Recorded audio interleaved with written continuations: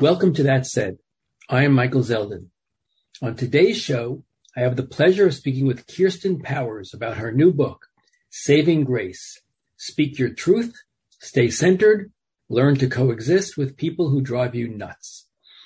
Kirsten is a USA Today columnist and senior political analyst for CNN.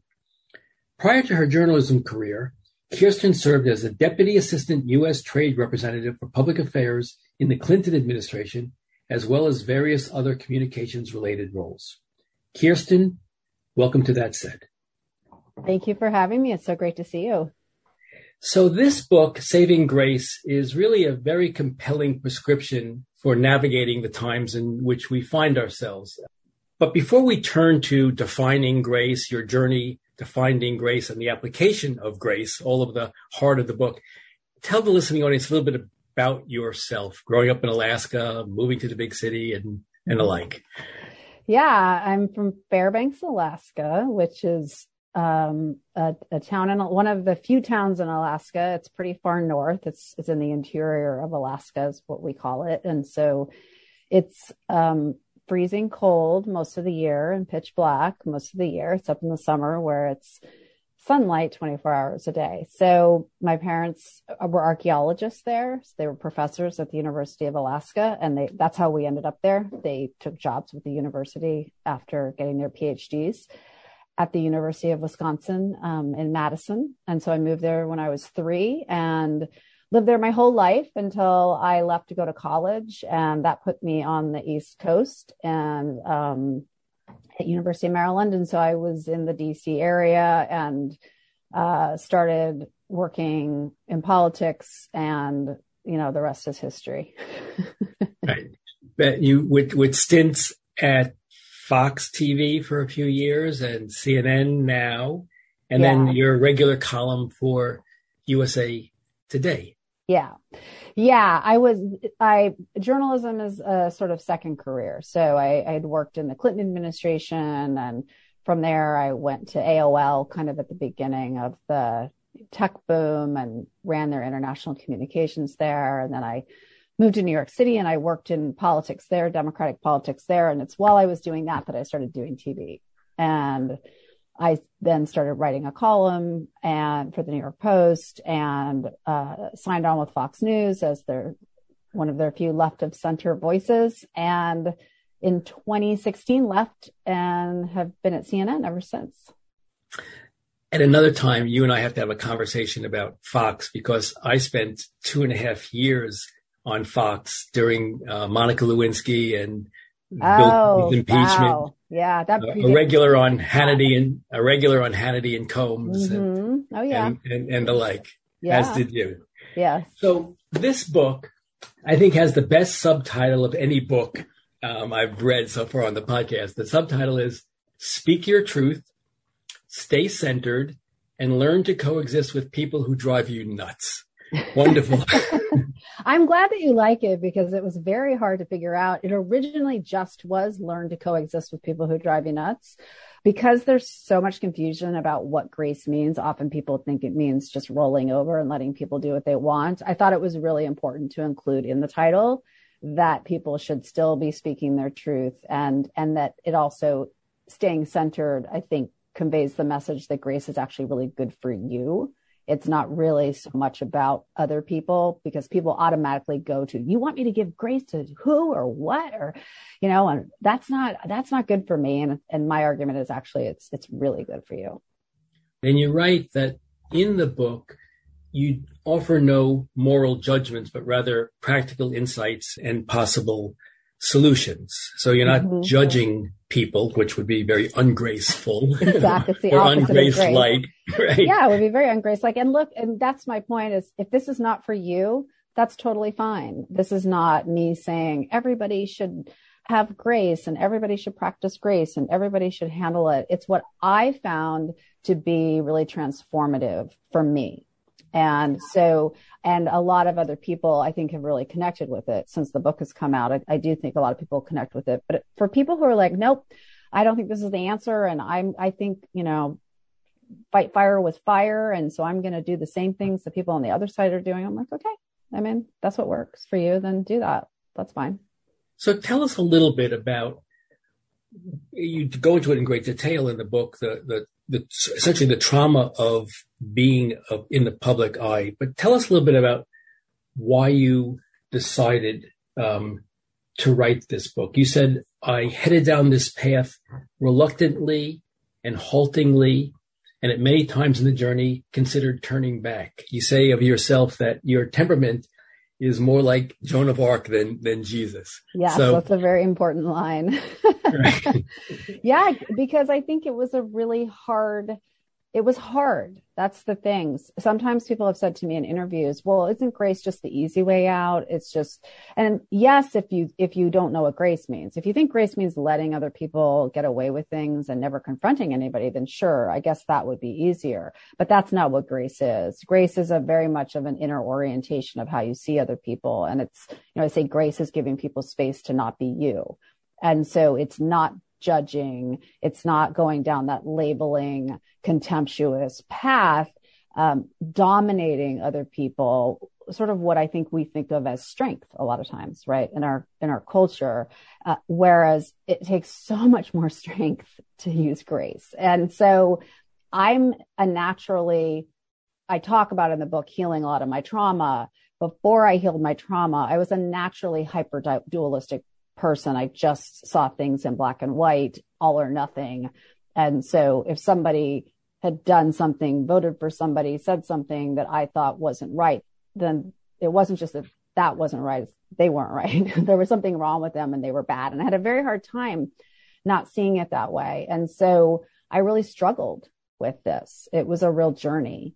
And there were times where I was like, I can't do this. I'm giving the money back. I'm not writing this book. I don't want to do this anymore. I'm perfectly fine hating people. It works great for me. Except I knew on some level it didn't really work for me.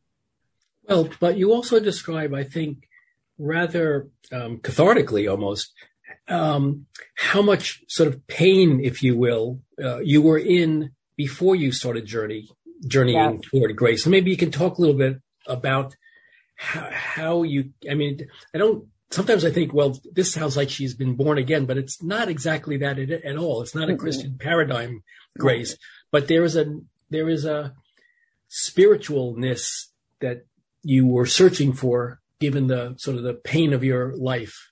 Yeah. Well, there's a spiritual aspect to it for sure. And I do use the Christian definition of grace, but you don't need to be a Christian to find help in this book. And I wrote it very clearly to be for people of all faiths or no faiths. And I've had people who are atheists tell me that they really resonated with it. I just think the Christian paradigm of grace being unmerited favor is a great paradigm, because then it's not dependent on the other person. It's not dependent on you liking the other person. And in fact, it could even be somebody you despise or hate. So that's a real paradigm shift, right? And I like that paradigm, but it's not, first of all, Christianity is not the only religion to have that view either. But I was really, I had chronic fatigue. I'd been told I had chronic Lyme disease, that I had fibromyalgia, that I had Epstein-Barr. I was exhausted all the time. I had brain fog, which is fantastic when you're on live television all the time, as you could attest. Like, that's really fun. And I had clinical anxiety.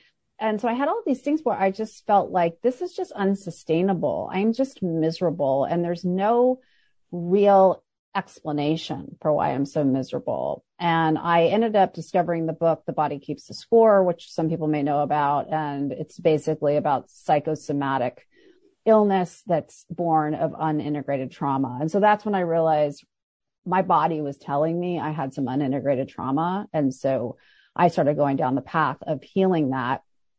And if I hadn't done that, I don't think I would have been able to write this book. And I don't think I would have had the capacity to create that space for other people.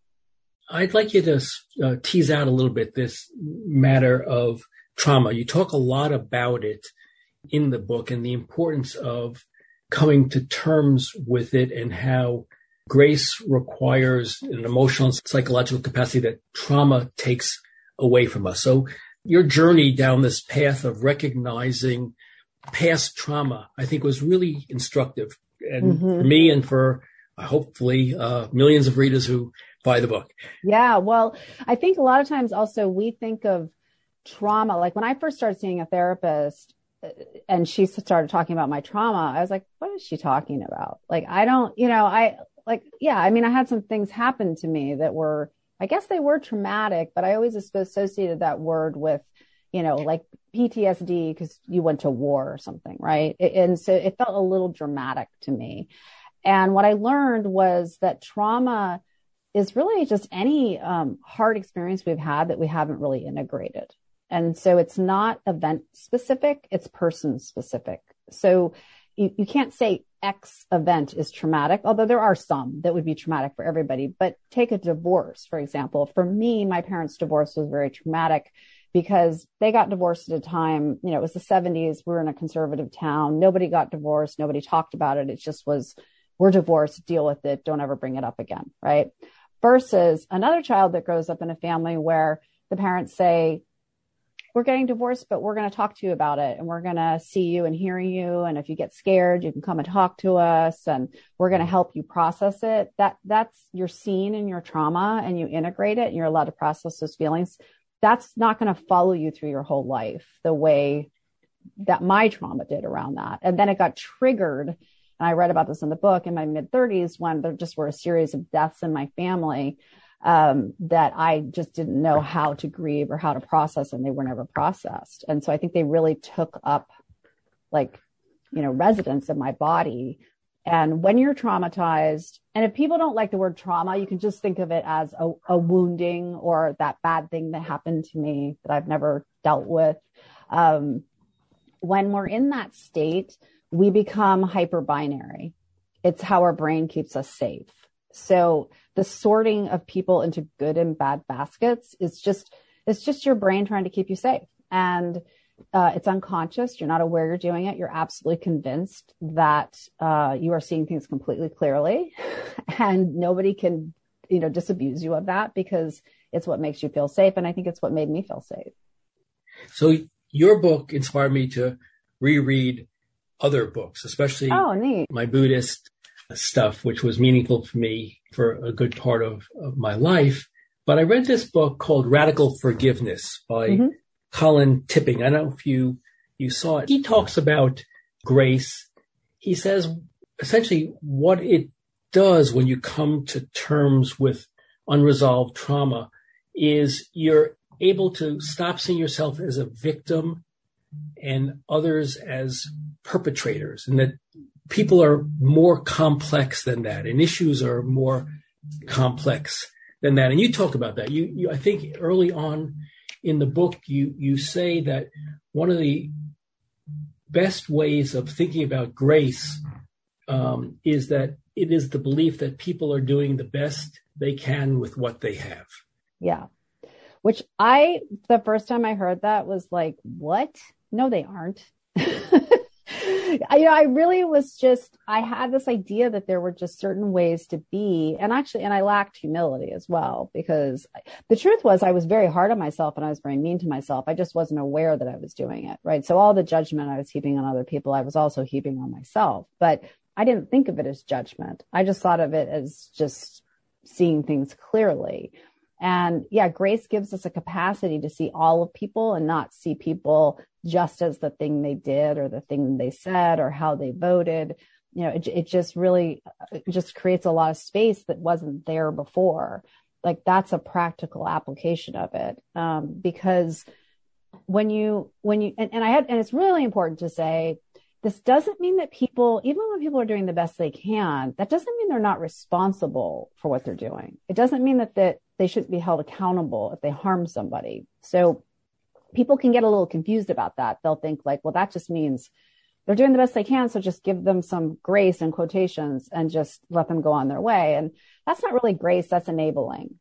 Holding people accountable is an act of grace. It's stepping forward and saying, we care about you and we care about the people in this culture. And, you're going to be held accountable for this with humanity, though. It's sometimes people say, I'm just holding someone accountable, and it looks more like annihilation to me than accountability. So it's not just that they did this thing and they're being held accountable for it. It's that they did this thing and they are rotten to the core, right? There's nothing redeeming about them. They should never be allowed back into society. And so it's that would be what, accountability without grace looks like.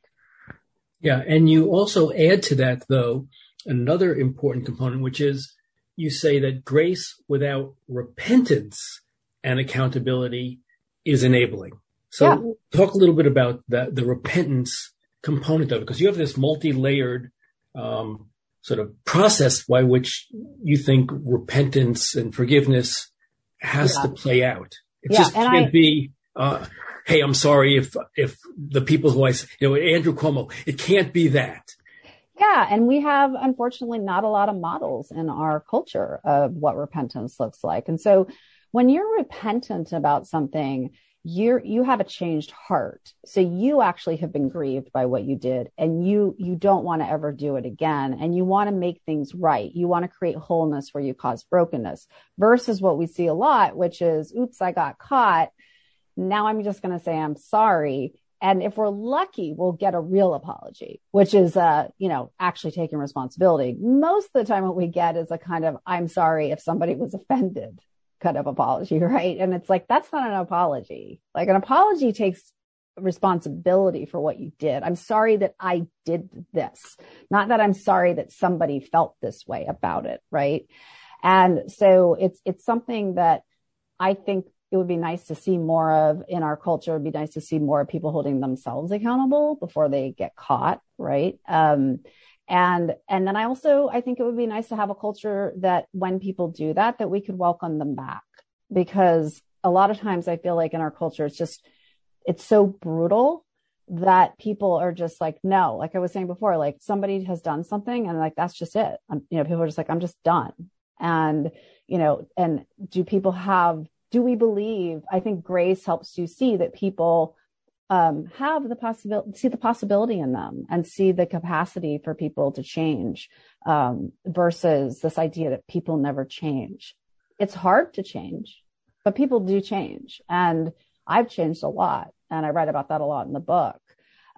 So giving people the space to do that, and instead of treating them, and also, another way I describe grace, it's seeing all of the humanity in a person. Right. So they're not the thing they did. And I think if we can't, for people who are like, I don't know about that, then I would say, how would you like people to think about you? Would you like them to only think about that you are the person who did the worst thing that you've done, or even some of the bad things you've done? Because I hope you don't think you've never done anything bad. I hope you don't think you've never harmed anybody. I hope you don't think you've never hurt anybody. Maybe you didn't do the thing that you're judging, but you did do other things. And we've all experienced grace.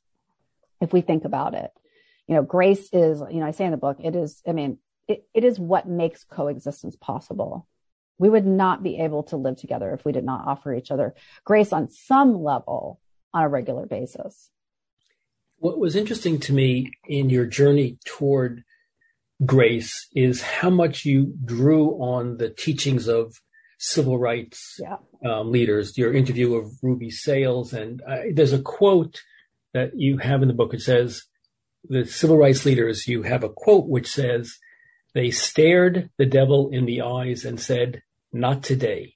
Then they did it again and again and again, and they never lost their humanity or became filled with bitterness while facing down cruelty, oppression, and dehumanization. And in your interview with the civil rights icon Ruby Sales, you write that she said, once you hate, you are no longer in control of your destiny. So talk a little bit about that, because I think it gives me goosebumps when I read these quotes, and it did it when I read the book.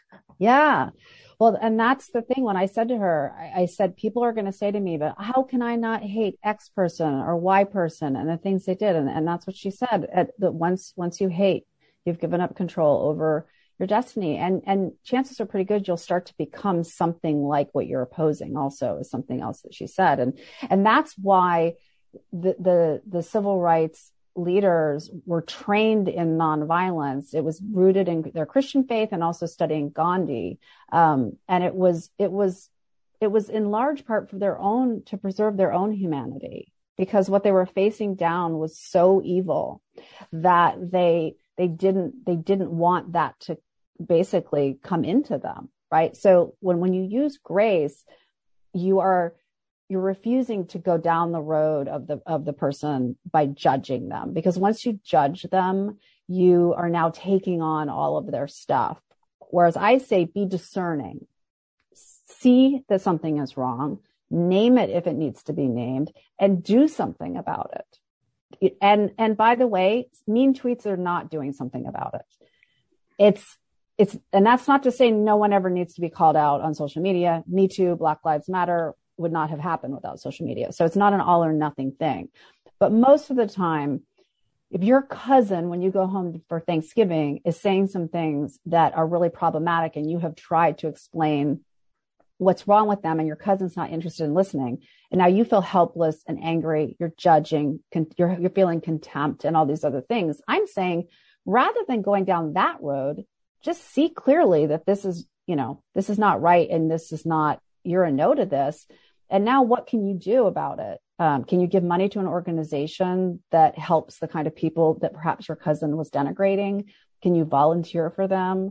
Could you write a letter to the editor? Could you amplify voices that are raising awareness around that issue? If you're me, could you write a column? Let's find other things to do other than demonizing other people. And the person who is going to win in the end is you. Because think about all the times you have judged somebody, and how often has that person known that you're judging them?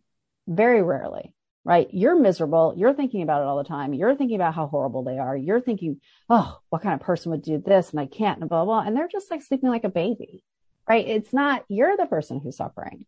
And that's what Ruby Sales was getting at, that it's not, people are so confused into thinking that these kinds of behaviors are some sort of act of strength or empowerment, right? And they're not. They're the opposite.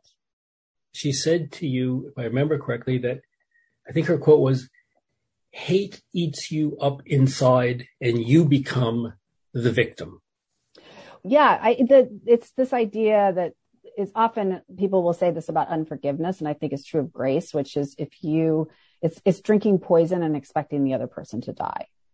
And so, but because we're so except confused, in The Princess Bride, that doesn't work, right? Yeah. But because we're so confused about what strength is in this country, that I think people start to adopt the bad behavior of the people that they're opposing. And so, like Nietzsche said, if you're going to fight the monster, you can't become the monster. And that's what often happens, is people start justifying, but they're doing this, and so therefore I have to do it back. And it's like, wait, hold on. They're doing something that you are identifying as wrong. So how is you doing that back to them going to help anything? And I also should address the fact that a lot of people are triggered by the idea of grace in this environment is normal. It's a very normal reaction, because there's so much misunderstanding about what grace means. So if you think that grace just means letting people do what they want and being a doormat and just absorbing bad behavior and never doing anything about it, then of course I would say grace is terrible. It's just that that's not what grace is. And speaking of, civil rights heroes, I mean, does anyone say John Lewis or MLK or Ruby Sales weren't speaking truth and saying really, really hard things about our culture? Of course, they were saying extremely hard things about our culture, but they were also doing it with grace. And so you can still continue to name the problems in society. You can still continue to hold people accountable, but you can do it in a way that doesn't make you feel miserable all the time, like I was, and I think a lot of people have been, that doesn't make you filled with anxiety and dread and hopelessness and all these other things that I think have become sort of commonplace. Exactly. And I think that you and I are both, I think, adherents of Tara Brach. Yes. Love Tara. Meditation, Buddhist teacher here in Washington, D.C. And she talks a lot about grace in the context of loving kindness. Yeah. I think it's an important thing to say again that grace, as you've said it, is really more about you than it is other directed. There's forgiveness, and that's a component, but it's really more about you and helping you find a way to coexist with, as your book says, people who drive you nuts. Yeah. Yeah. And I think that to the extent it's about other people, if everybody was doing this, then we would have a better functioning society, right? So in that sense, it could be something that could make a difference in terms of our culture and in terms of our country. But in the immediate, the immediate beneficiary will be yourself. And probably your relationships, like your immediate relationships around you. Right. You're right. I keep reading your book. I feel like I should read your whole book out loud. You're right that the reality of integrating grace into our lives and our broader culture provides a world of options that don't include abandoning all of our principles or becoming doormats. I think it's a critical sentence. Maybe you can, again, flesh it out a little bit. Yeah. Well, I think that's, I'm getting kind of at one of the things that I try to take on and that I had to unlearn, which is binary thinking. I have a chapter about how that binary thinking, as I was talking about earlier, makes it impossible to offer grace, because if you only have two options and somebody does something wrong, then you have to put them in the bad, evil basket, right? So it's a similar thing when someone says grace. It's like, well, either I have to have grace for people, or I have to, and which means letting them get away with everything, or the opposite of that. And it's not those, I have to dominate them. That's not it. There's lots of things in the middle. And when you let go of that binary thinking, it just opens up space to see lots of different options for how to think about people. It doesn't mean that that binary thinking isn't necessary. Sometimes there are some things that are absolutely wrong. There are some things that are absolutely evil. I mean, I just use evil to describe segregation, right? So I'm not saying that that's not the case, but what most of us are dealing with is how do we process and handle what's happening in our culture? And what I hear the most from people is how do I handle this with people I know, sometimes love, in my family or my neighbors or my coworkers? How do I navigate those relationships without becoming consumed with despair and hatred? And that's where I say grace comes in.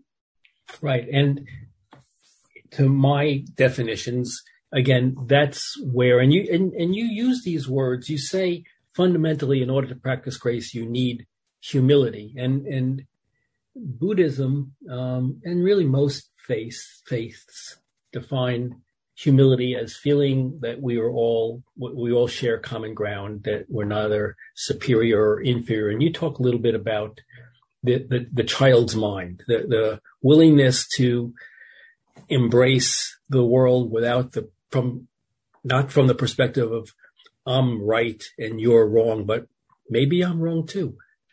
Yeah, that was a hard one for me. The idea of, I quote a social scientist who says, intellectual humility is always asking yourself, what am I not seeing here? Is there something I'm not seeing here? Is it possible that I'm wrong? And that's very hard. And I do it. I just did it a couple of days ago where I was having a conversation with somebody who I really respect, who was saying something that I really disagreed with, but I did stop and go, maybe I'm not seeing something here. And you can't, if you can't do that, then you can't have grace, because if you think that you're completely right about everything and you've figured everything out, then when you encounter a person who disagrees with you, it's actually kind of natural to judge them, right? So versus if you think, well, maybe I'm not right. And also looking at a person who's just done something that's harmful, thinking, I can think of a time when I did something where I hurt somebody, where I did something that I regretted. Maybe it's not this thing, but I can have the humility of recognizing there, but for the grace of God go I, that maybe if I had the same life experiences as this person and grew up in the same family as they did and had the same traumas they did, who's to say that I wouldn't do this? That's humility. And and again, that doesn't mean that person doesn't get held accountable. It's just, it's a different kind of accountability. And it's not an accountability that erases their humanity. And it's not accountability that makes them the thing that they did, which is what we often do. And we see it in our criminal justice system. It's somebody commits a crime and now they are that, that whatever crime they committed, that's now what they are for the rest of their lives. And it's not, this is a person who has a story, and based on like all the social science, you can almost 100% guarantee has like off the chart trauma, right? And we see them as a whole person. We see the humanity in them, and they have done this thing wrong and they need to be held accountable with humanity. And that's just not the framework that we really use. We hear people just say things like, do the time, do the crime. Like, it's like, this is a person, right? And they deserve more than that. And so I think grace gives you the ability to say to that, see that person that way, to, create space for that person and not judge them and not hold them in contempt. Right. You say that grace or humility is what allows you to see goodness in others. Maya Angelou says that humility, grace, I think they're interchangeable in some ways, comes from inside out. It says someone was here before me, and I am here because of what has been paid for. I am from the earth, and I have to be humble. I can be noble because I'm also from the stars, but it's recognizing that in all of us that allows us to coexist in a less binary way than we are now. Yeah. And yet, how many people do you know? And I was like this. How many people do you know who believe that you could put them at any point in history, in any situation, growing up in any family, being exposed to any experience, and they would always do the right thing? Right? How many people believe that they would have been marching against segregation? White people believe that they would have been doing that without recognizing this is just statistical unlikelihood of that. It did happen, but why do we think that we have this inherent goodness without recognizing what Maya Angelou is saying? Is like, you are who you are because of other people and because of who raised you and the environment you were raised in and who poured into you and who mentored you and who taught you and all these other things. And so when you realize that, then you do have humility. And you don't believe that you are somehow have this inherent goodness that you were just born with, that makes right. you better than other people and makes you a person who would never, ever. I mean, one of the most like red flag statements a person can ever make is, I would never. What kind of person would? Those kinds of statements, which I've certainly made, is a red flag. You should pay attention to it. Right. You write to the reading audience, beware of motive attribution asymmetry. So tell us what motive attribution asymmetry is. Yeah. So it's a social science term that basically is talking about it's you believing that you're motivated, you and probably people like you are motivated by goodness and it being informed and wanting to make the world a better place. And the people who you oppose are motivated by hatred and lack of information and are bad motives, right? So you're motivated by good, and people who are on the other side, so to say, are motivated by bad, which again makes it impossible to have grace. Like, why, if that's how you see people, then you're not using humility. You're not seeing all of them. You're just making them into this kind of amorphous blob of people who are bad people, right? And you're making yourself into this very righteous person who's doing everything for the right reasons. And, in one of the studies I was reading, they're saying like, what makes this so problematic is like, where do people get these ideas, right? Like, where would you get the idea that you would be so different than another group of people? Like, why would that happen? The fact of the matter is most of the people who believe things differently than you do believe that they're doing the right thing. That doesn't make it right. I'm not saying that makes it right. I'm just saying that they do really believe that what they believe is what is going to be better for them, better for the country, better for the people that they care about. And they may be wrong in your eyes, and they may even be wrong empirically, right? But I think if you look at their motivations, to just say the only thing that motivates them is hatred or stupidity or whatever it is, is missing the point. You quote the social psychologist Jonathan Haidt, who wrote the Coddling of the American Mind book, and he talks about confirmation bias. That's another important thing that you talk about. Maybe we can talk a little bit about it. You write of it that confirmation bias is that we make our first judgments rapidly and are dreadful at seeking out evidence that might disconfirm those initial judgments. Yeah, our brains are really working against us in the game of grace. So, and for other people. And so the more that you can realize that, it also will give you more empathy for people when you understand that, that we're all, our brains are designed to seek out things that will confirm what we already believe, and to not see the things that will not confirm what we believe. Our brains are designed to engage in binary sorting. It used to be necessary when, a long time ago, when maybe you would see another group of people and they could potentially, another tribe that was potentially going to kill you, and you'd have to make a very quick binary sorting decisions about, are these people safe? Are they not safe?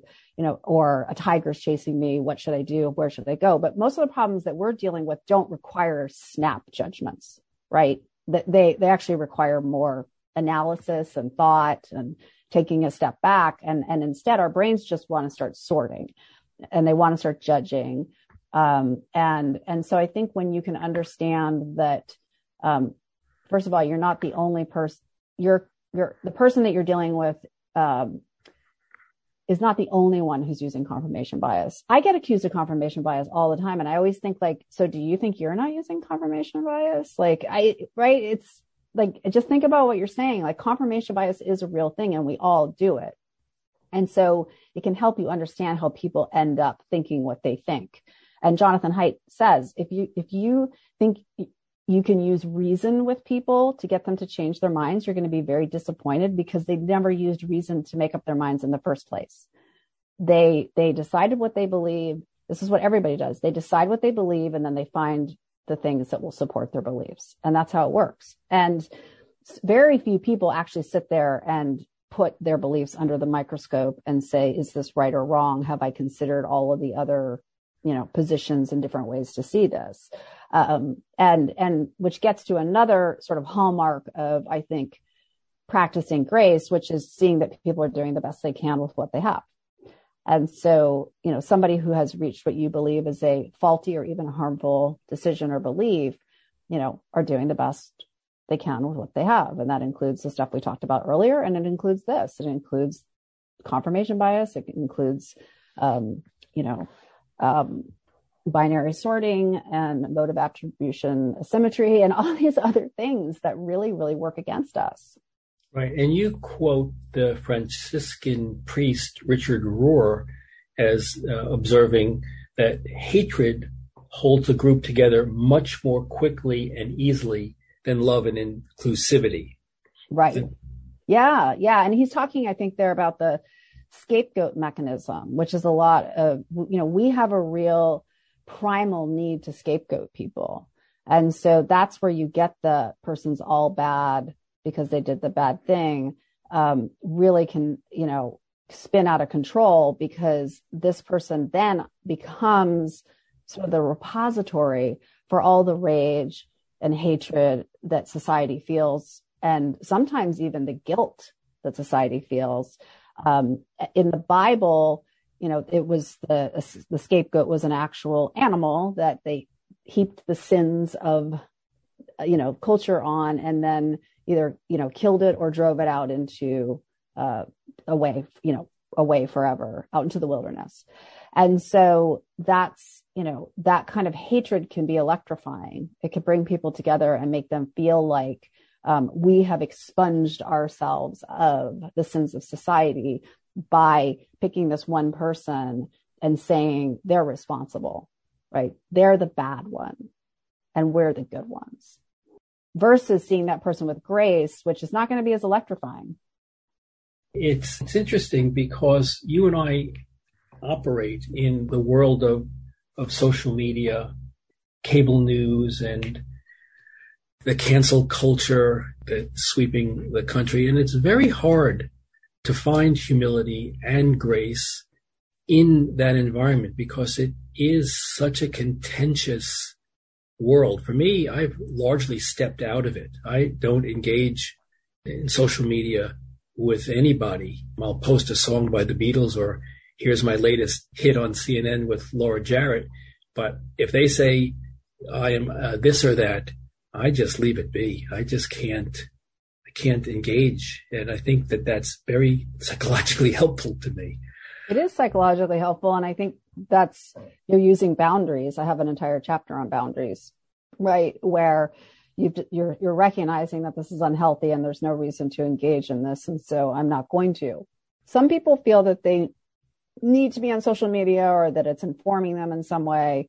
Like I said before, sometimes social media can actually be quite a revolutionary tool for change. So I don't want to say that it's all bad, but I do talk a lot about the social science around what it does to our brains. It's not a coincidence that when you get off of Twitter, if you've been on there for too long, that you feel angry and maybe even hateful towards large groups of people, because that's what it was designed to do. It was designed to tap into your brain and get you jacked up on outrage, right? So we have to be aware of that. And one of the first things I had to do, because when I got to this point where I realized this is unsustainable, the way I'm thinking about people, even the way I'm talking about people sometimes, especially on social media, is not aligned with my values. This is not who I want to be. Then the question was, and I said, and I think grace is the answer. I need to have more grace for other people. And I think we need more grace. But then the question was, well, how do I get from point A to point B? Right? You don't just snap your fingers and have grace. It actually, I discovered, was a practice. And so one of the first things I had to do was get off of social media. And I stayed off of it completely for a month. And then I went back on and I was like, whoa, it seemed even more dysfunctional with that distance. And then I stayed off of it most of the time I was writing the book. I've been spending a little more time on it since I'm promoting the book. And I have found like some healthy ways to stay on it, but I still really limit it. But I think that's different. Everyone has a different sort of threshold, right? So everyone has to figure out how much can I take? And I set a clock, a stopwatch, basically saying 10 minutes, like no more than 10 minutes and get off, because otherwise it's going to start filling me up with all of this negative information. A lot of it's caricatures about other people. It's just always about, the worst things that people have done. And for me, taking in all that information, the title of one of my chapters is "What Goes In Must Go Out." It's either you're going to spew it out against somebody else, or what's going to happen is what happened to me, which is I got physically sick. Right. And so I think that you're very smart to recognize that it's something that probably isn't very healthy for you. And I think it is the Harvard social scientist Arthur Brooks who talks in terms of this being rhetorical dope peddlers or conflict entrepreneurs. And they're sucking us in as a dope peddler would do. And we just have to be mindful of that in order to be healthy. Yeah. And the thing he also says is that we always focus on the other people's rhetorical dope peddler. So there's all look at the people they're listening to, look at the media they're consuming. And he says, no, be focused on your rhetorical dope peddler. Who is it that's feeding you and selling you stuff that's getting you outraged all the time versus informed? So, and I'm not saying there's anything wrong with being angry. I think we should be angry when we see things like injustice or we see people being harmed. Anger tells you something's wrong. It's actually a positive emotion. The question is, what do you do with it? Do you then turn that into contempt and demonization, or do you use it to go and do something that would actually help the situation? And unfortunately, I think too many of us have often thought, well, the way I help this situation is to go and say something really like biting on Twitter, right? And it's just not, I just don't think that's the solution, and sometimes I do think people have to be called out on social media. So I always have to put that little asterisk there. But I don't think it's one of those things that every situation calls for. It's really the most extreme situations. And we tend to treat all situations as extreme situations. Right. And you talk in terms of there is a space for healthy conflict. Mm-hmm. This is not let us all be ostriches and stick our head in the sand and not engage. But there is a space for healthy conflict. And there's also I think it was Dr. Martin Luther King's words, a place for creative maladjustment, right? Yes. Which he says is there are some things that are so concerning that we must always be maladjusted to them if we are people of goodwill. Yes, exactly. Yeah. And I think that that's an important thing to remember, and that most of us also have not learned how to engage in healthy conflict. Very few people grow up in families that modeled this. It certainly isn't modeled in the public sphere. And so I have a whole chapter about that, but there are plenty of books people could also read about it. But to learn how to have a disagreement with somebody in a way that doesn't spiral out of control, in a way where you talk about ideas and not people, that you don't you talk about what the person believes, you don't talk about who they are, that you don't use contempt, that you don't use demonization, that you don't use sort of these different behaviors that we use, again, to dominate each other. It always comes back to that, where we're trying to dominate each other or quote unquote win an argument, versus entering into a conversation with curiosity and empathy. And someone now, I'm sure someone who's listening will think this, because people always ask me, well, what about the fact that they don't have empathy for me? Or what about the fact that they're not having curiosity for me? The only thing we have control over in this world is ourselves. And by responding, if a person really is like that, and you're talking to a person and they really don't have empathy and they really don't have any curiosity, and they're talking to you with contempt, that's when you use boundaries and you say, this conversation's over. You're not obliged to be abused by people. That's not what we're here for, right? And that's an act of grace for yourself, and which is a very important aspect of grace, which is having grace for yourself as well. And by not demonizing them and going down the road, you're acting with grace towards them. If you don't use boundaries, you probably will start demonizing them, because you'll become resentful.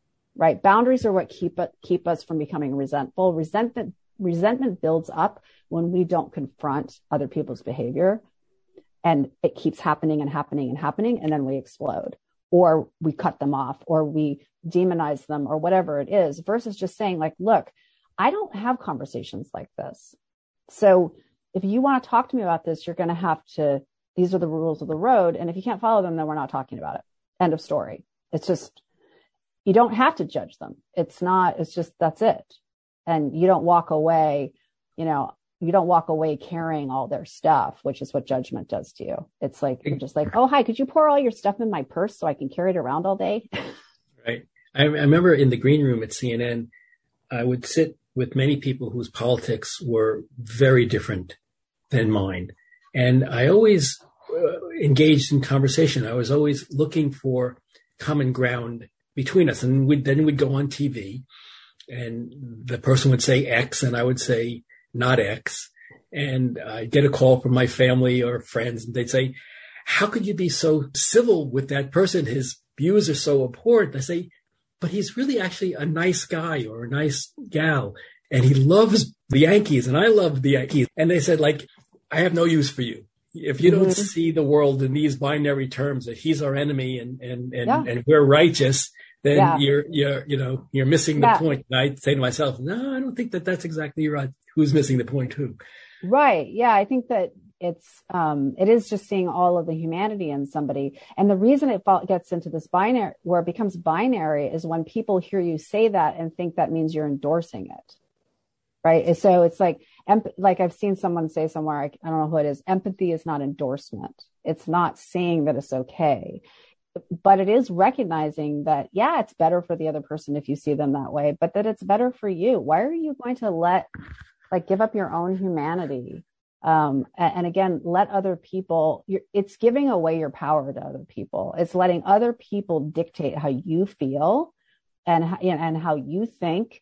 Why would you give that to somebody else? And I didn't really understand that, because again, we have this idea that we're doing something that's strong. We're dominating them. We're being mean to them, or we're letting them know that we don't approve of them, or all these other things that absolutely never changes a single person's mind anyway. Right. But more important, like we're letting that person dictate how we feel. And, I'm just a total no to that. Like, I am not going to give that power to other people the way that I used to, where I used to be driving home from CNN, just like, oh my God, I can't believe this or that, on the phone with my fiance. And then I come in and then we talk about it and I think about it. And, once I started practicing grace, I just got to a point of like, that's you and that's yours. It's not mine. Right.